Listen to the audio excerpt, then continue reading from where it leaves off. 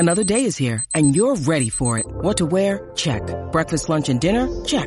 Planning for what's next and how to save for it? That's where Bank of America can help. For your financial to-dos, Bank of America has experts ready to help get you closer to your goals. Get started at one of our local financial centers or 24/7 in our mobile banking app.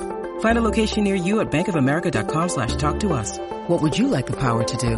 Mobile banking requires downloading the app and is only available for select devices. Message and data rates may apply. Bank of America N.A., member FDIC. I want to talk about burnout within the context of content creation. So this video is mainly tailored and targeted toward my fellow content creator, whether you are on YouTube or any other platform. Burning out has been something I almost reached out to a year ago, but thankfully I pulled back and understood the state I was in. But once I understood that I was about to burn out and the reasons, at least for me, I started to become more aware of that state and what causes it, or at least what are the elements that the content creators take, right? Have to watch out in order to avoid that. And again, this is from my personal viewpoint, and I'm gonna talk mainly about YouTube. So let's just get into it. So burning out is the state when you get tired, you don't know why you're doing what you're doing, you're just exhausted, you can barely speak, you can't do anything really. You feel, and I did not experience that, but I know people who did, you feel like you have wasted a lot of your time for a reason that you don't know why, right? And you don't feel motivated anymore to do anything. So that's my rough definition of burnout. And how do you get it? You get it because, and especially within the context of content creation, within the context of software engineering, and you're gonna see it as a viewer. You guys notice this. You notice when people are optimizing, let's put that word, optimizing their content so that you, the viewer, click on it. Optimizing their content so that we don't lose you in the first 30 seconds. Optimizing the thumbnails so we add stinking borders of certain colors so you can click. Optimizing the content so we add our faces because some people click on faces and others don't. All this is just nonsense. If you think about it, it's just nonsense. And YouTube is not making it any better because it's going to show you in the back end, which you guys don't see in the analytics, that, oh, this video did really worse than the previous 10 videos, but this video did really great. So this encourages you to make videos not because you like making that kind of videos, because they work. And what do we mean by work? They work because certain audiences respond to that.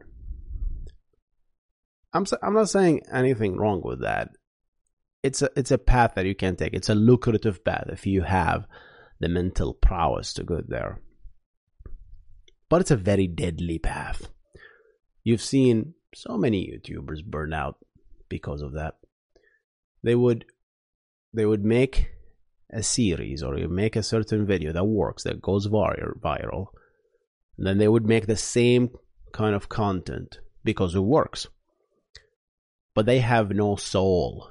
You can see the desperation in our content that we create just so we can get you to watch. And it's really sad. If you are a viewer and you know about this, it's really sad. it's almost like we lost the touch of creativity and art. Right? Imagine if Picasso or Van Gogh comes to this stage, and they're nobodies, and they just started posting their, I don't know, Instagram, right, pictures. Right? Nobody will click on it or like it, right? Because it's definitely not for everybody.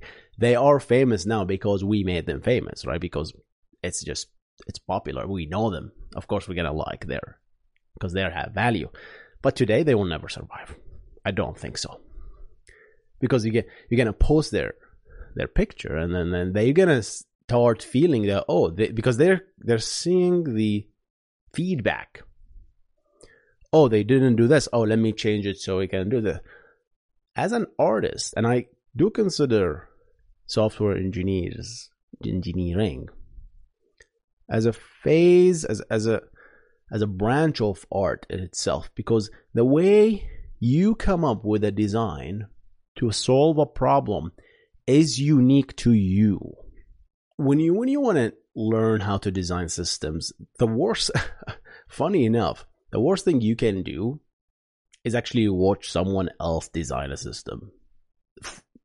Ironically, I've made tutorials or whatever you want to call them, but even in those tutorials or the system design videos, I say that, guys, I try to explore multiple ways, and I tell you there is no one right solution.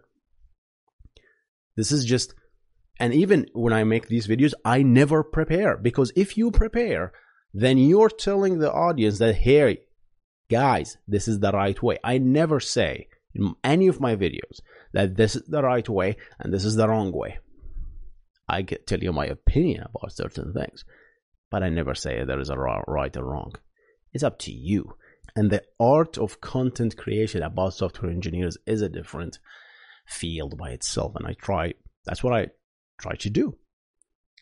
So when I want to talk about a certain topic, I will pick that topic, and I will just, no script or anything, I will just straight talk about that topic. These are the most terrible performing videos on YouTube, because first of all, they are long. Well, YouTube standard, they are 25 minutes, 30, sometimes I go to an hour, because my point is not to make something so that you enjoy, right? It's just to build something that I want to build, right? And this is part of the content, essentially. And some of you resonated with that content, some of you don't. And that's okay, because whatever you're going to build, and I'm talking to content creators out there, whatever you want to build, you have to just build it. You have to create it. You don't take others' opinions, or you don't listen to feedback, or you don't say, oh, this is the wrong way of doing it, this is the right way. No, you don't have to do any of that, because that will pollute your kind of art. So that's the first thing. The influence of the content creation platform itself on the artist or the content creator. In case of YouTube, you're looking at your analytics and you try to replicate the things that works. And you don't have a soul, or you don't have a willing to make that kind of content because you tried it once, and you just, sometimes you just get sick of doing the same thing again. So you change. And when you change, YouTube punishes you. Because, hey, how dare you change? Because if you change, then the audience that you accumulated also change with you. Because like, okay, I don't like to watch that kind of content, I'm not going to click on it. And then YouTube shows you this gray down arrows, which content creators hate. And you get into this spiral where now you're watching other YouTube videos. Okay, how do I increase the click-through rate, and how do I increase the watch time?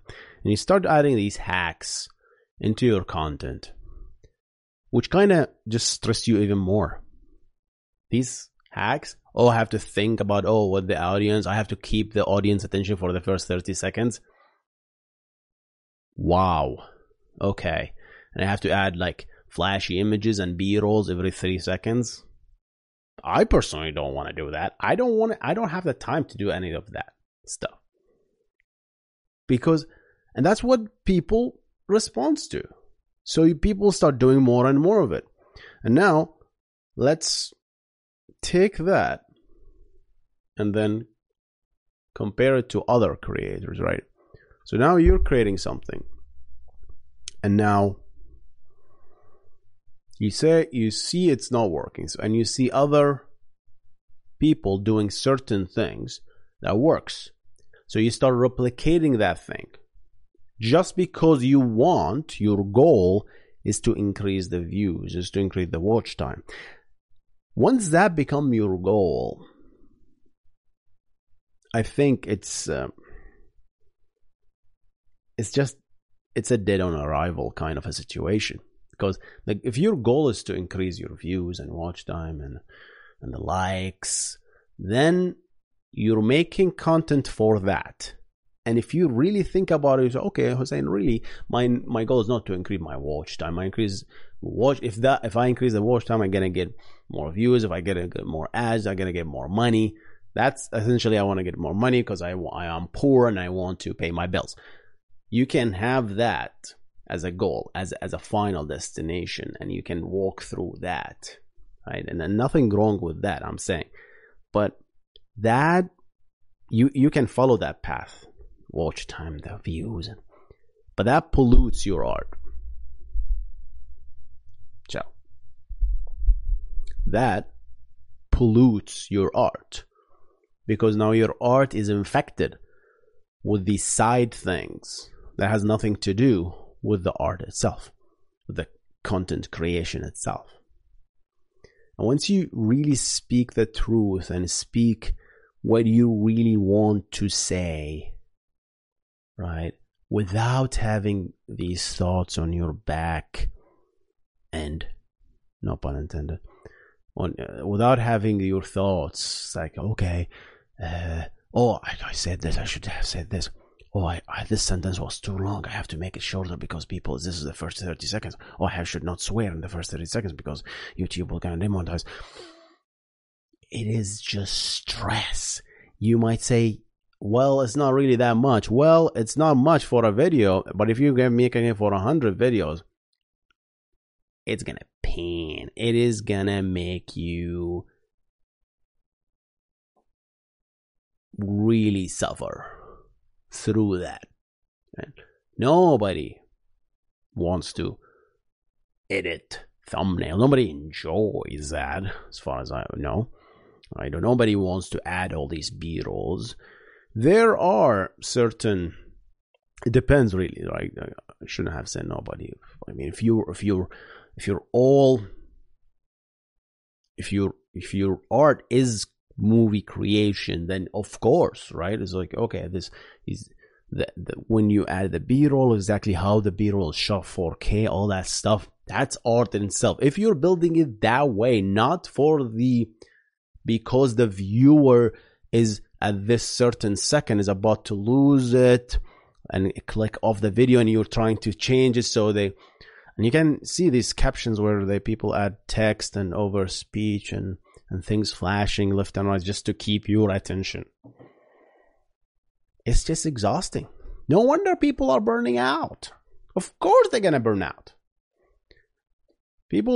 I've been watching people with 500,000 subscribers that have been getting like hundreds, thousand views every video.